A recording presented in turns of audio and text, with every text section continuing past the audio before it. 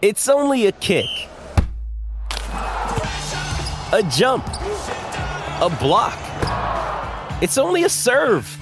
It's only a tackle, a run. It's only for the fans. After all, it's only pressure.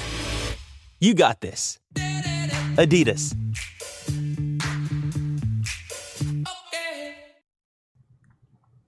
Welcome back to TSL Today. We hope you had a fantastic Thanksgiving break. Hope everyone had the time to spend with their families, travel, whatnot. But we're all back here at home base in Blacksburg, Virginia at the Corporate Research Center. Got so much to talk about today. We're talking Virginia Tech basketball, ACC Big Ten Challenge, and everything going on with that. It's TSL Today on a Monday from Blacksburg.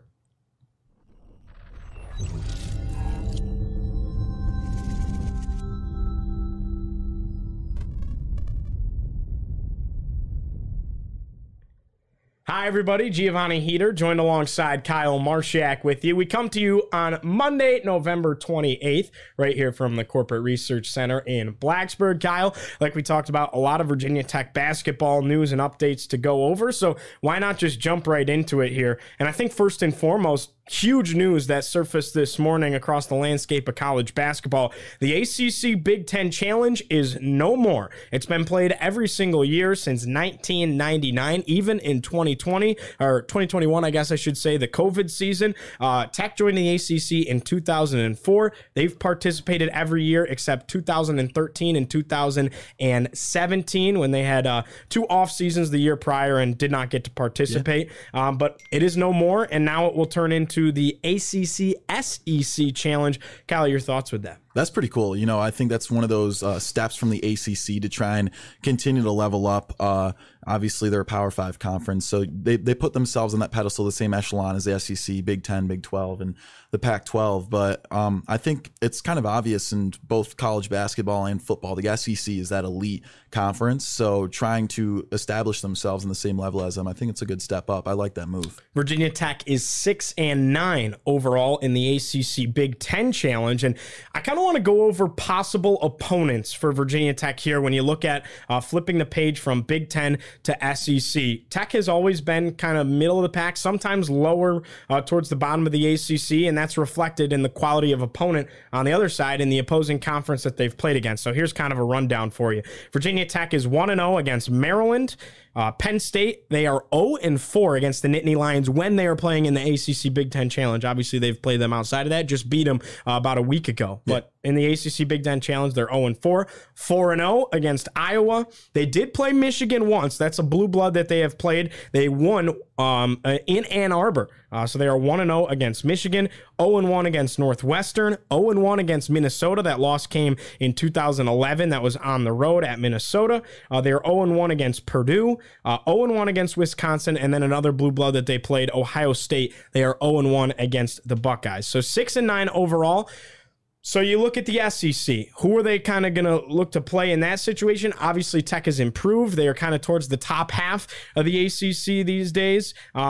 I think the biggest one you got to circle, possibly a matchup against Texas A&M, who's preseason 7th in the SEC. Yeah, no, that's a go-to, Texas A&M. I mean, Buzz Williams is obviously a great connection. That'd be the first reason why you'd want to face a team like them. And honestly, they're on a similar path, a similar trajectory right now. I think it'd be great. You have a couple other ones listed that I agree with. Florida, LSU. I think South Carolina would be a really cool one to see. On top of that, there are a couple others that I think we could definitely match up with. I think a team like Georgia, although they're a little bit lower in the SEC right now, is a matchup that's very possible. Tennessee, considering the rivalry, if you want to call it that, with women's basketball and Virginia Tech, we have that game coming up between women's in a week or so. So I think that'd be a reason to get that matchup going. But again, I think with the step up in competition, considering the SEC is a little bit stronger of a conference this year, there's really no wrongdoing there. I think there are all good teams to face, other than the bottom of the bottom, such as Vanderbilt or Florida right now. Right. And I think the SEC has become a much improved conference. Obviously, the Big Ten, very good in their own right. I would love to see Tech play Tennessee. I mean, you share a border with them. It's like a 3.5-hour drive to Knoxville. I just think Tennessee is a very good basketball team right now, and football team. Very good basketball team right now. They've already picked up some big wins. They're well into the top 25. They'll be moving up here once the next set of rankings come out. Tennessee, Virginia Tech would be a fun matchup. Obviously, Texas A&M would be fantastic. You look at the top of the SEC, Kentucky, Arkansas, Tennessee, Alabama, and Auburn. Duke could play Kentucky in the Champions Classic. They play that every year. The 4 teams in that are Kentucky, Duke, Michigan State, and Kansas. Every couple of years they match up with Kentucky, so that might take that out of the question. In that case, I think Kentucky probably plays like a UNC or a Virginia. Arkansas is kind of new to the top of the conference, but they've been really good the last like 3-4 years. Tennessee, same kind of deal there.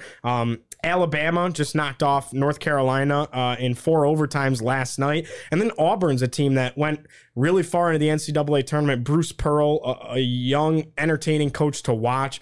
They're just a fun team to follow. I would love to see Virginia Tech match up against an Auburn as well. Kind of 2 teams on a similar trajectory. Auburn's just kind of made that extra leap.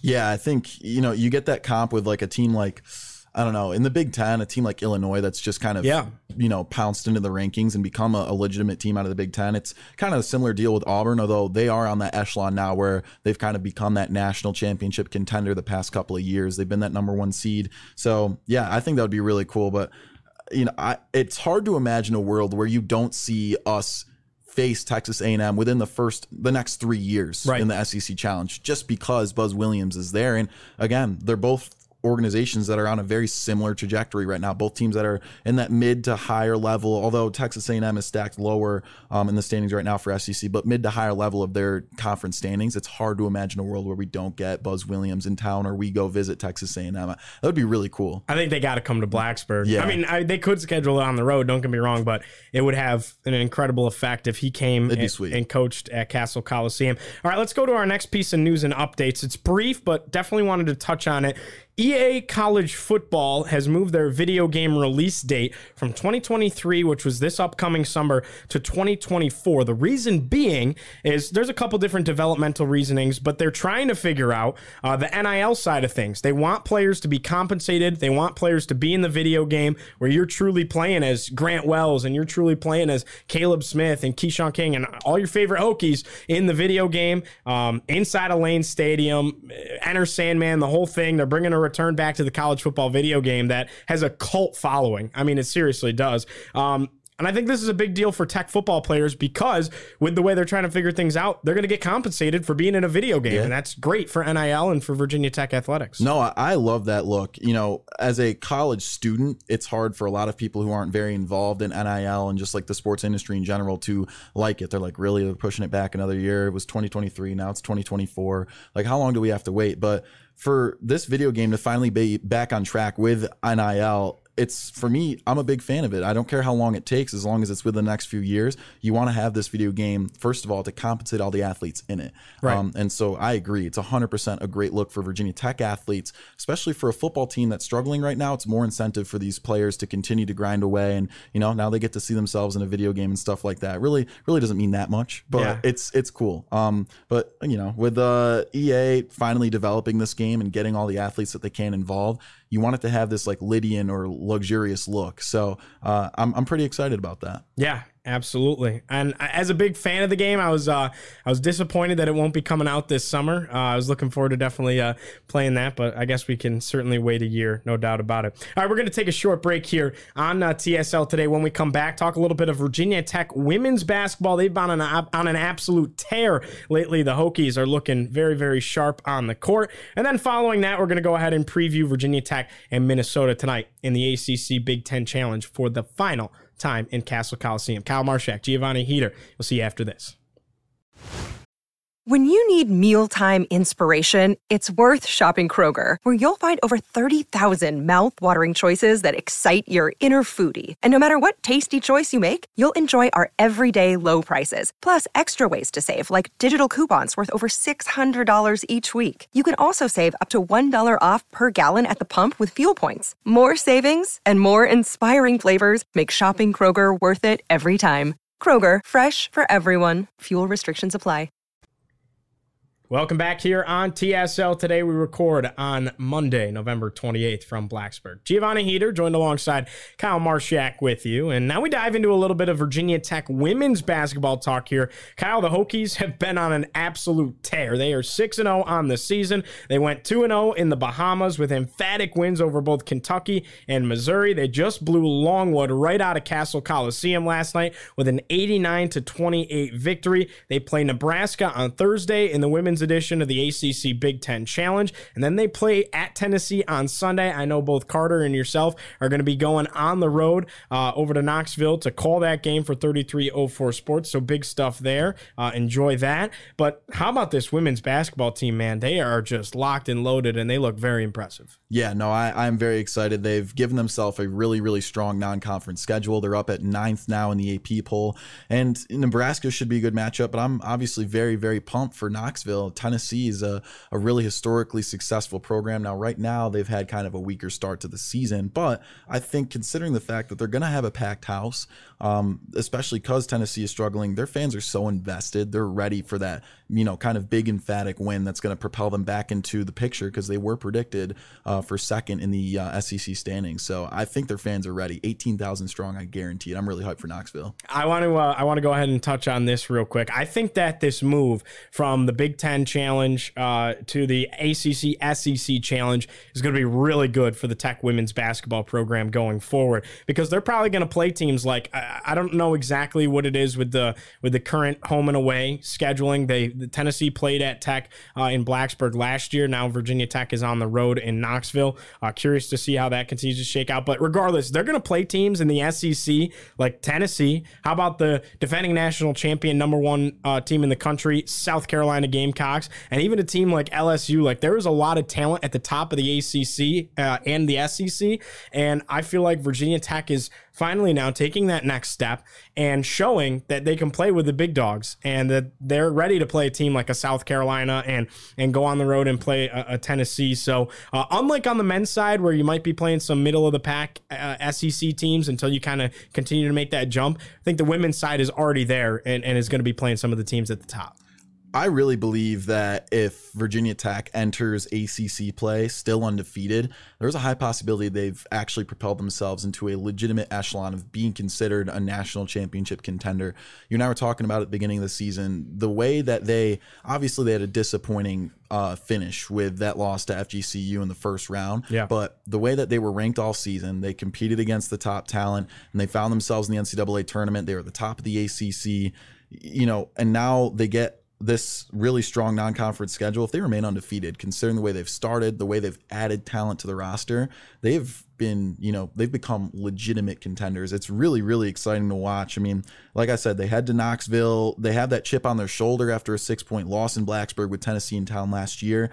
And I'm really excited to see, again, with that talent they have, Kitley getting her first real test, because Tamari Key is their 6'6" center over at Tennessee. That's going to be the first girl she's faced all year that is the same size, if not larger than her in the paint. So I'm really, really pumped for that. If they pull through, again, Tennessee, a struggling program early in the season, but if they pull through with an emphatic win after that, I'm pretty pumped. Yeah, Virginia Tech looking for Ulshin against Tennessee. Last time they played in Blacksburg a year ago, the 11th ranked Lady Volunteers took down Virginia Tech 64-58 in what was a thriller, and it was a closer game really than that score goes ahead and represents. Well, some more news there. Elizabeth Kitley hit the 1,500 points milestone on Wednesday in the Bahamas against Missouri. 1,500 points for Liz Kitley. She is 8th all-time in program history for scoring. Kitley dropped a combined 42 points and 23 rebounds with 5 blocks in the Bahamas. She had 23 points and 14 rebounds last night against Longwood. She's averaging a double-double with 19.7 points a game and 11.5 rebounds. You can't say enough about Liz Kitley. Looking like the defending ACC player of the year for sure. Yeah, 100%. At that position, she's obviously an upperclassman now, but at 6'6", when you recruit a girl at the center position, people who are 6'6" coming into college really struggle to fill in.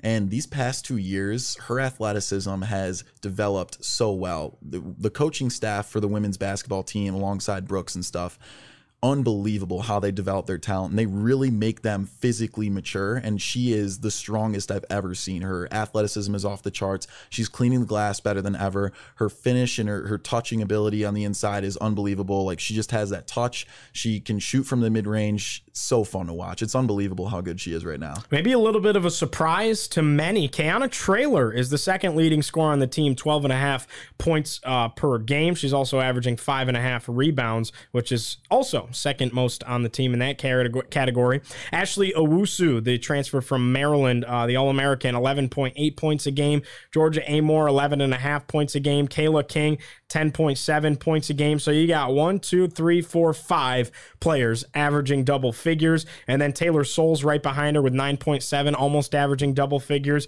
So, I mean, anybody can score. Plain and simple. We knew that, but they're putting on a show and displaying that. There is literally every facet of a scorer that you could think of in basketball. You have the taller players who can slash the inside, the center who has the touch. You have Kayla King who can slice through the defense, and she can shoot the lights out too. And then you have girls like Owusu who are just the big body guards. They can go in and dribble into the paint and get a good finish, distribute the ball. Literally every type of basketball player you want offensively, Virginia Tech has produced. It's unbelievable how they've developed talent and different styles and skill sets that all mesh together. That's the most impressive part. Like, usually when you get a transfer like Owusu, you question where she's going to kind of fall into a team that distributes the ball and shoots the lights out, because she's a guard who can body her way in and distribute the ball a little bit. She doesn't have super elite three-point shooting, although she can shoot the lights out too. And they still managed to find a way for her to fit in, and all the other transfers they brought in. It's crazy. Yeah, and then you got Kayla King, who's kind of your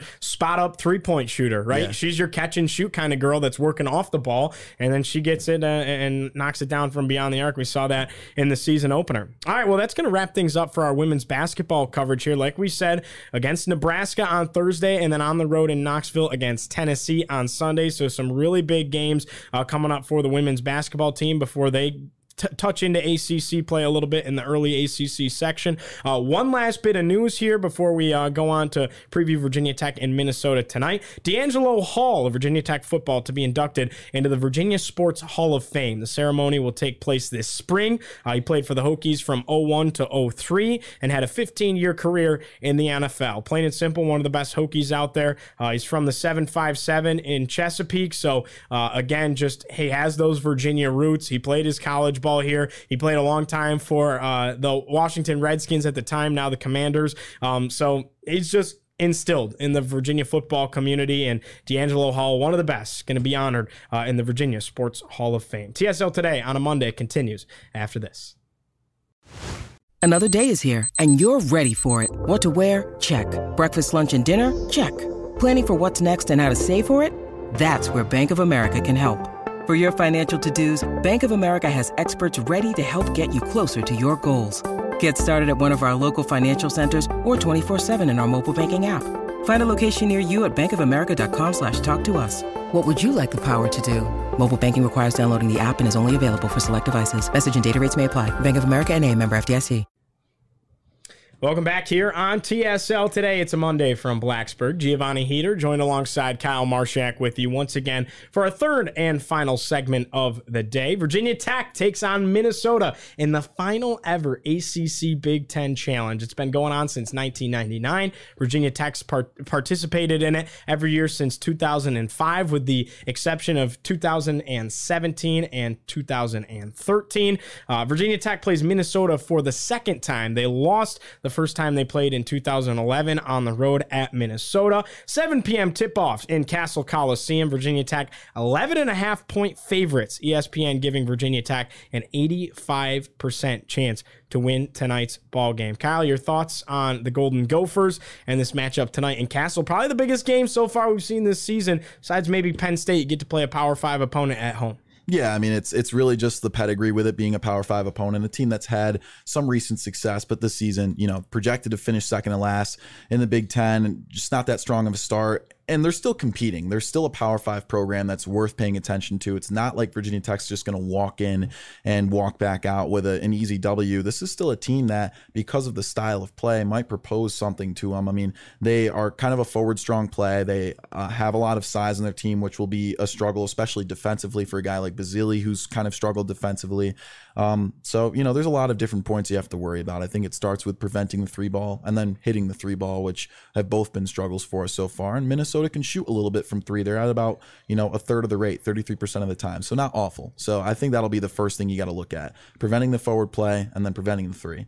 I'm not going to lie to you, Kyle. This game makes me a little bit nervous coming into tonight's matchup against Minnesota, just because we've had a lot of games that have gone down to the wire lately. Charleston Southern went down to the wire in Castle. I mean, you could have said, oh, maybe it was an issue where you're on the road, you're in Charleston. Obviously, the loss to Charleston in the championship of the Classic.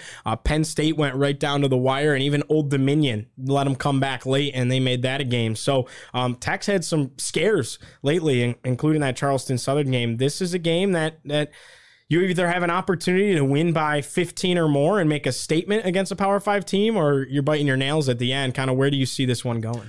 Yeah, Virginia Tech's playing like one of those teams right now where they're bending a lot but not breaking, and they really look like a springboard the way that they're bending a ton right now, because they've had close competition with teams that, with the talent they've brought in, you kind of expect, especially with the ACC championship last year, you expect them to be a little bit more dominant. I mean, Charleston College, I think that's one of those games where that was a team at home with a tournament they haven't won, just all the things, all the right things clicked. They had a rocking atmosphere, too. Yeah, they did. That was honestly a really packed stadium. I was going to mention that. It was pretty cool to see. And so that's not a loss, although it's not as big a name. They've had a decent start to their season. Yeah. And Charleston, I think, is becoming a pleasant surprise. They almost beat UNC. Yeah. So honestly, I'm not that disappointed about a loss to Charleston. They played the way I expected against Charleston Southern. We were on that live stream for Penn State, a game that I think shouldn't have been as close as it was.